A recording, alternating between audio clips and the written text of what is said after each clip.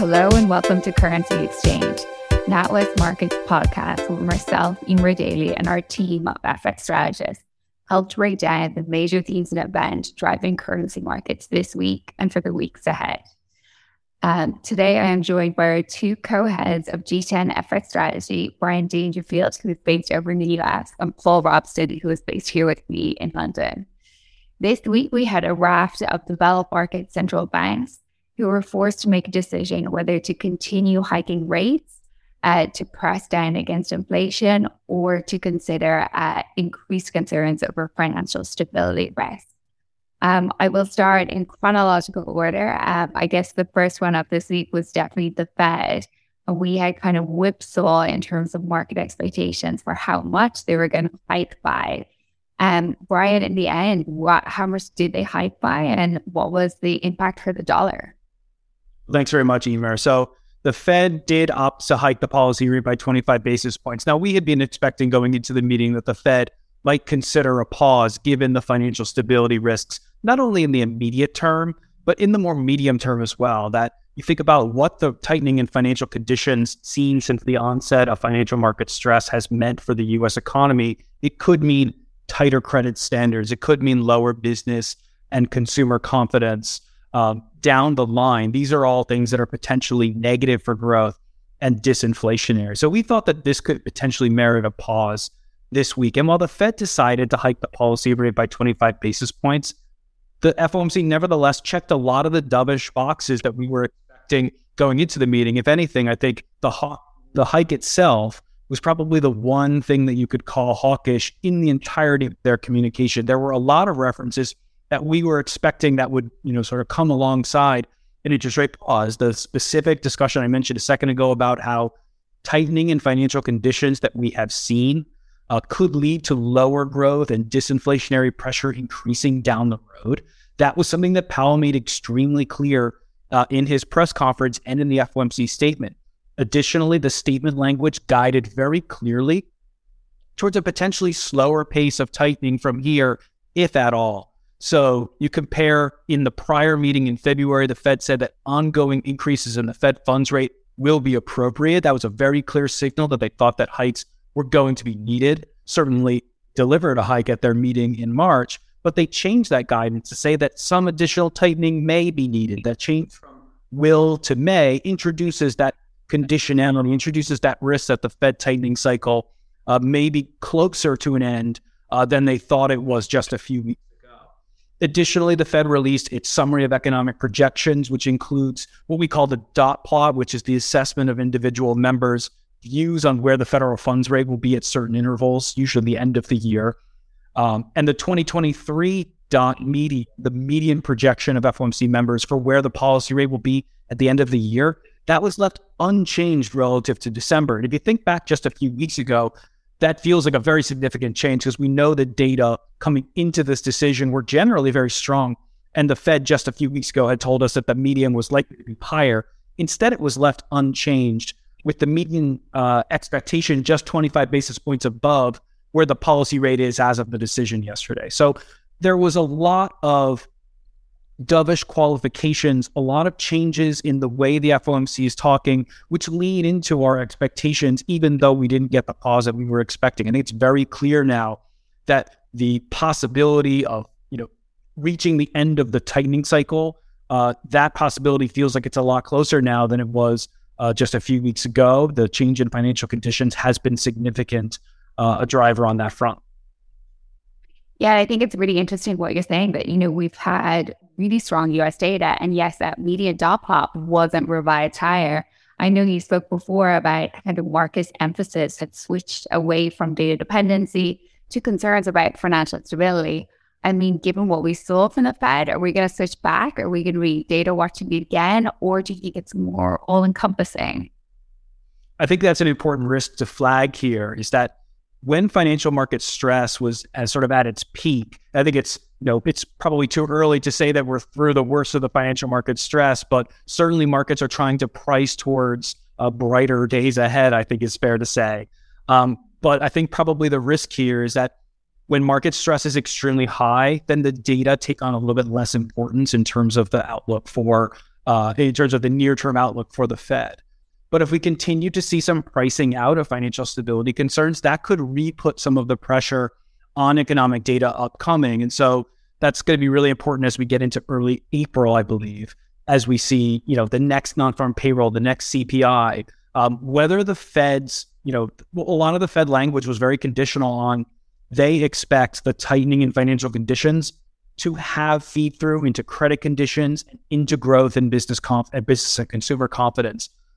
Is that something that shows up in the data immediately that we're going to get just coming up in a couple of weeks? It's probably too early to say. As those who listen to this podcast frequently will know, we've been generally seeing the data acceleration in early 2023 that we've seen so far with a bit of a skeptical eye, thinking that the weather and turn of the year seasonals, moderate winter weather, I should say, may be boosting some of that. So we were already pretty open to this idea that data coming into the spring was likely going to moderate a bit, that the reality was the U.S. economy was probably not accelerating in the way that the data may have suggested that it was early in the year.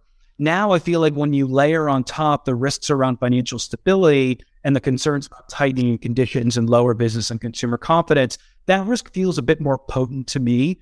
I think the question would be how the market tries to assign those medium-term risks against the near-term data. If we don't see any of that, if we don't see any meaningful slowdown in that data, I think it could still be possible that the market has to, maybe the Fed could deliver an additional hike, for example. But it certainly feels like from the dollar perspective, we've moved away from this constant, ever more hawkish Fed reprice. Certainly feels like the Fed's pivot towards a potential pause at some point soon. It feels like it's maybe a lot more credible at this point, given the changes in financial conditions that we've seen. And that's a big departure in the way that we should be thinking about the dollar, that the dollar risks to the upside, I think, are clipped here by the fact that the Fed, the ceiling on Fed repricing has come down and perhaps substantially. And so, we've been negative on the dollar, bearish on the dollar, certainly data dependent like everyone else, but we think that the tightening in financial conditions and what that's meant for the Fed, on top of the risk for the dollar that we saw from shifting relative growth expectations, continue to point towards a weaker dollar outlook. I know the market has been, really waiting for that Fed dovish pivot. So maybe finally we have it, and tightening financial conditions kind of helps the Fed get there in the end. Well, Europe certainly did not disappoint when it came to central bank meetings. I have to bring in Will Robson. Obviously, we had ECB last week, and there was concerns, very heightened concerns within the Eurozone over kind of financial stability. This seems to have stabilized this week. I mean, how does it change your outlook for Eurodollar going forward? Well, it doesn't change it dramatically. What it does do, though, it increases our confidence, for example, that Eurodollar ultimately just moves higher through the year. We've always had this target of 115 for Eurodollar, and the events that you've set out, and also the events that Brian has set out, very much supports that view. I think for the euro, the key takeaway is the sort of dust settles on that financial market instability that you mentioned. I think the key takeaway is going to be about lending and credit and how it's impacted differently both sides of the Atlantic. Now, it feels like the main hit to the credit impulse in the economy is going to be more in the US than it is in Europe. And that's important for the Eurodollar outlook because it's a function of both where interest rates go on both sides of the Atlantic, but also growth expectations in the US relative to the rest of the world. So whatever you think the implications are over the last couple of weeks sort of financial market angst, it's going to lead to weaker credit growth. The velocity of money through the economy is going to be weaker in the US, other things being equal to the rest of the world. So we think the main takeaway from this week's events is Eurodollar increased confidence that it moves higher. And you've always been bullish on sterling, and I feel like this week did not disappoint. We got Bank of England. They hiked in line with expectations, but I think the initial market reaction was definitely sterling higher. Does it reinforce your bullish cable view?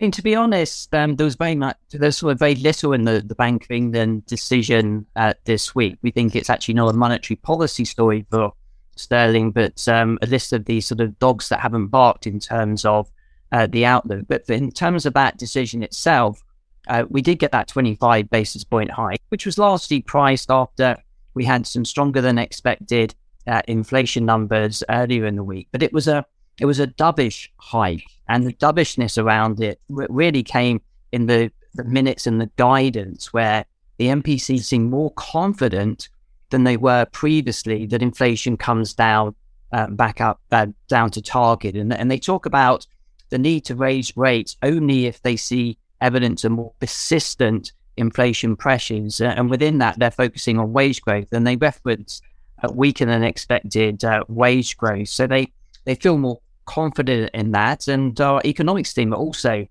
more confident. They don't see a further hike in rates in this cycle, although they do say that, what's the greater risk, a cut in rates or another 25 basis points? Well, the risks are still skewed to higher rates. But really, it's that dovish guidance that saw sterling actually give back some of those early gains that you referenced. But we do think that sterling isn't really a monetary policy story, because even on inflation and monetary policy tightening, it's never clear how that plays for the currency. Because if we have a quicker than expected rise in interest rates on inflationary pressures, and people just worry about growth expectations even more in the UK, weaker growth, which is important in the context of a current account deficit that needs to be funded. Stronger growth in the UK attracts capital. Weaker growth means that the UK is less attractive. But when we think about the other things that people have worried about in terms of the UK, I call them the sort of dogs that haven't barked. I mean, I sometimes talk about a cat that doesn't meow, because I know that some of the listeners on the call will be cat lovers more than dogs, so I have to be careful not to discriminate against dogs. But in terms of the dogs that haven't barked, we still see a long list of them, whether it's over immigration, over housing market weakness, over EU trade war, a whole long list which haven't really come through. And we still think the risk premium in the currency is far too large. And I think over the next 6 months, that will gradually get squeezed as people see that the economy is being a little bit more resilient than expected. We're seeing that in growth forecasts, and that sterling maps the rise in euro dollar that we have in our expectations. So maybe sterling gets all the way up to 130 against the dollar by the summer. I hope so. Basically, better for my sterling savings and my holiday options.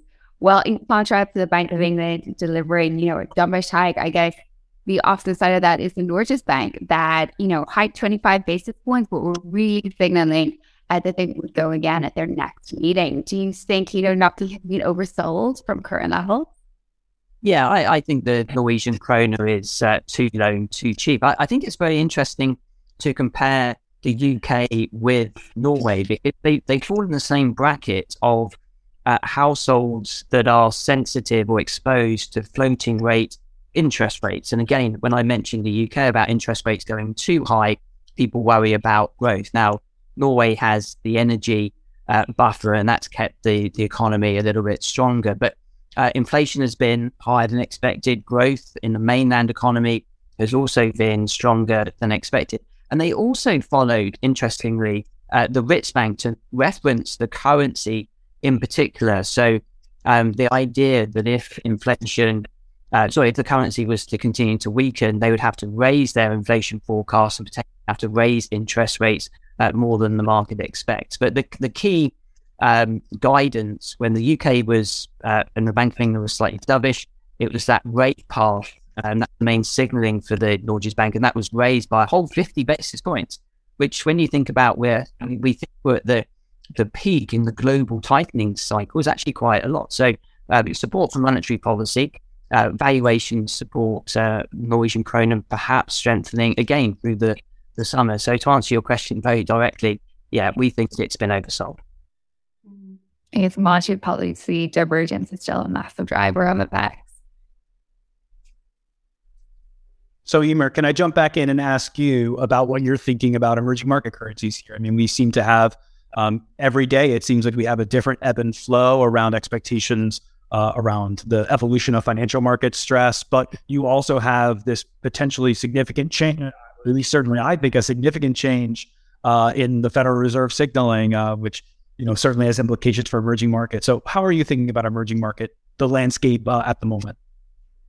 Yeah, I would say I am cautiously optimistic. I do think you're right that, a new Federal Reserve outlook, potentially kind of nearing that peak of their policy rates, would dramatically change the landscape for EM. I think once you get kind of that peak at Fed rate in, I think you do have people looking for opportunities for carry trade. Obviously, the big if we've got a return to lower vol environments. But then I do think, we could see investors kind of edging back into local currency bonds, and certainly EMFX will still, offer a significant carry to investors, even though valuations may be quite stretched at some levels. I think the potential to earn carry, is significant. We should really see a return. I guess the one thing I can say over the last few weeks is we've had a complete shakeout of positions. We know our positions. We're most extended and we're most vulnerable. And hopefully some of that position has been cleared back. So for me, I'm kind of lucky in my space at the Czech Corona, which I think does offer investors carry, but relative political stability within a quite volatile region. I think over in LATAM, it's probably, the EM region, which really offers investors the most significant carry. So, Max, Brazilian Real, still very attractive for investors. Up there, I would say, again, if we get a return to a less volatile market environment. Well, guys, that is us for this week. If you have liked the podcast, please do click like and remember to subscribe so you get the latest episode as it's released. Thank you again.